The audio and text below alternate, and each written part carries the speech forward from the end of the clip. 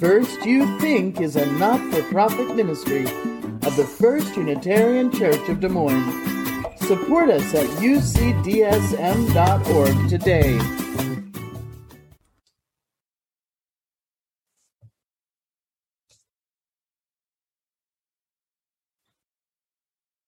I want to start with a quote that some of you may know. In the beginning was the Word, and the Word was with God, and the Word was God. He was with God in the beginning. Those are words from John in the Christian Bible. For Hellenistic Jews and early Christians, the Word, and that's with a capital W, that was an idea that was way beyond writing or speech. For some, it was a co-creator with God. It was the web that held everything together. The word for the Word is logos, and logos was the bridge between divinity and the here and now, the world of the earth and the world of the spiritual. Logos was a real thing as far as Hellenistic Jews and very early Christians were concerned. And the mystic ideas behind this may not resonate with any of you today, but we may recognize a kindred idea. Words have power. Words create and shape and lead us through our lives. They build us up, they tear us down. As we saw this morning, they can cause havoc. Cruel words. You're stupid, you're fat, you're not wanted here. Kind words, you're beautiful, you're beloved, you're welcome. And words can go astray. For any of you who've ever played a game of telephone, you know this.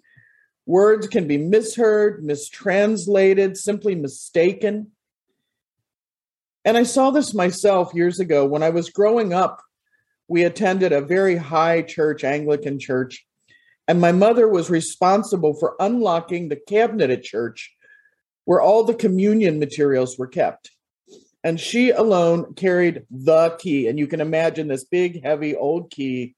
It deserves its capital letters. And one Sunday, my younger sister and I were more fussy than usual. And Mom got so distracted, she hurried us into church, still holding on to the toys we had in the car. And we sat down, and my sister Tracy reached around me, and she grabs Mom's purse, and she starts to rummage. And as the service starts, my mother realized with absolute horror that she had forgotten to unlock the communion cabinet. And she looked around for her purse, and she saw it in Tracy's hands. And Tracy was about 3 at the time. And so Mom thought quick. She poked me, and she hissed, "Tell your sister to put the key in the offering plate." Because it was too late, and the service had started. And I leaned over and I whispered the message. And Tracy stopped playing with the purse and with her toys, and she looked at me very suspiciously. "Really?" she said. "Yes," I said, and Mom nodded. And so when the offering plate was passed, the usher took it from my sister with a really strange look. And it only took a few seconds for the rest of us to get why. Riding amid the envelopes and the cash was Tracy's toy, a small purple monkey, which is what she had heard. She had done exactly what she heard us say, to put the monkey in the offering plate. Words have power, and not just the power to get a little child in real trouble. Words shape our world, and maybe the most powerful words are those that we consider sacred. The living tradition which we share draws from a lot of sources, several based on powerful written words, wisdom from the world's religions. When we start a free and responsible search for truth and meaning, the words are all there for us to look at. They give us a starting point. But our search for truth and meaning is our own. As a you don't get handed any text as true or written in stone, and no minister is going to tell you what text is right for you. And only you can decide if the writer meant a monkey or a brass key. We don't share a creed. We don't share a belief system, not even a fortune cookie that says you are here. We're the people of burning questions. So my question is, how do we take those powerful written words and make them our own? The story of the Jefferson Bible gives us some ideas about how to do this. 1804, Jefferson bought Christian Bibles in English, Greek, and Latin, and he sat down and he opened the books and he got prepared to cut. He went through the text, looked for Jesus' greatest teaching, sliced out all his favorite bits, and literally glued them into an empty journal. When he was done, he had created his own book, which he called The Philosophy of Jesus. And this was just for himself. And about 15 years later, he sat down again with more Bibles, a knife, and scissors. And this time he wanted to create a personal Bible. He started from scratch and he cut and pasted until he got a book that he called The Life and Morals of Jesus of Nazareth. Today we call it the Jefferson Bible. And the end product was astounding. It was a complete re-envisioning of the contents of the Christian Bible. He turned it into a source of rational morality where Jesus was fully human. There was no messianic thought, no mysticism, no miracles, no virgin birth. He changed the Christian Bible from something that said it was a revelation of the divine into a collection of moral teachings from the man Jesus of Nazareth, a radical young teacher who taught about religious reform and human love. And the book ends with a line from the Gospel of Matthew. There they laid Jesus and rolled a great stone to the door of the sepulchre and departed. In Jefferson's Bible, death is the end. That Bible was one person's attempt to clarify for himself the words he held sacred without taking in anything he didn't want. Joan Didion, the author of the White Album and a literary journalist, said, "I don't know what I think until I write it down," and Jefferson would have loved that thought. Ralph Waldo Emerson, as you heard this morning, was even more specific. He said, "Make your own Bible. Select and collect those words and sentences that you, in all your reading,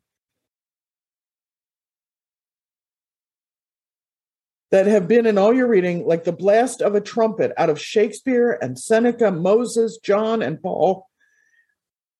What does it mean? It means trust yourself to identify the sacred. Find what has meaning for you and be fearless in cutting away anything you find offensive or untrue. Words can create, and creation isn't always easy.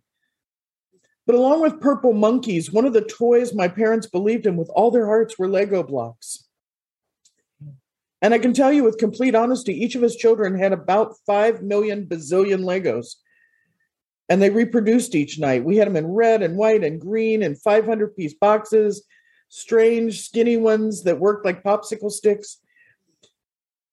I used to build a lot with them and sometimes feel the pain of stepping on one at 3 a.m. And then some kind soul bought me a Lego kit, a Lego dollhouse with furniture, and it came with instructions, you know, the ones. Had a great picture on the box to show you what it was supposed to look like so you knew when you'd screwed it up beyond belief. I spent one day building it and then a few hours reading the instructions and then another day building it correctly. And when it was done, I looked at this thing and I hated it. I'd followed the directions and I built what someone at Lego felt should be every child's dream. I hated that color-coordinated little thing.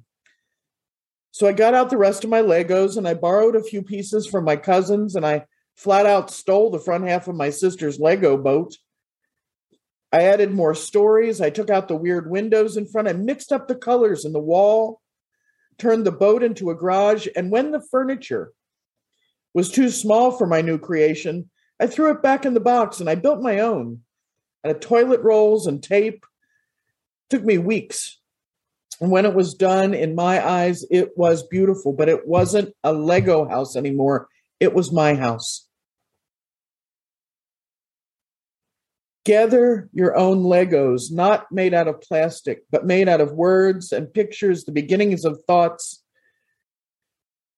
Be brave. Choose boldly from the colors and shapes around you, the words that call out to you like trumpet blasts, no matter what the source.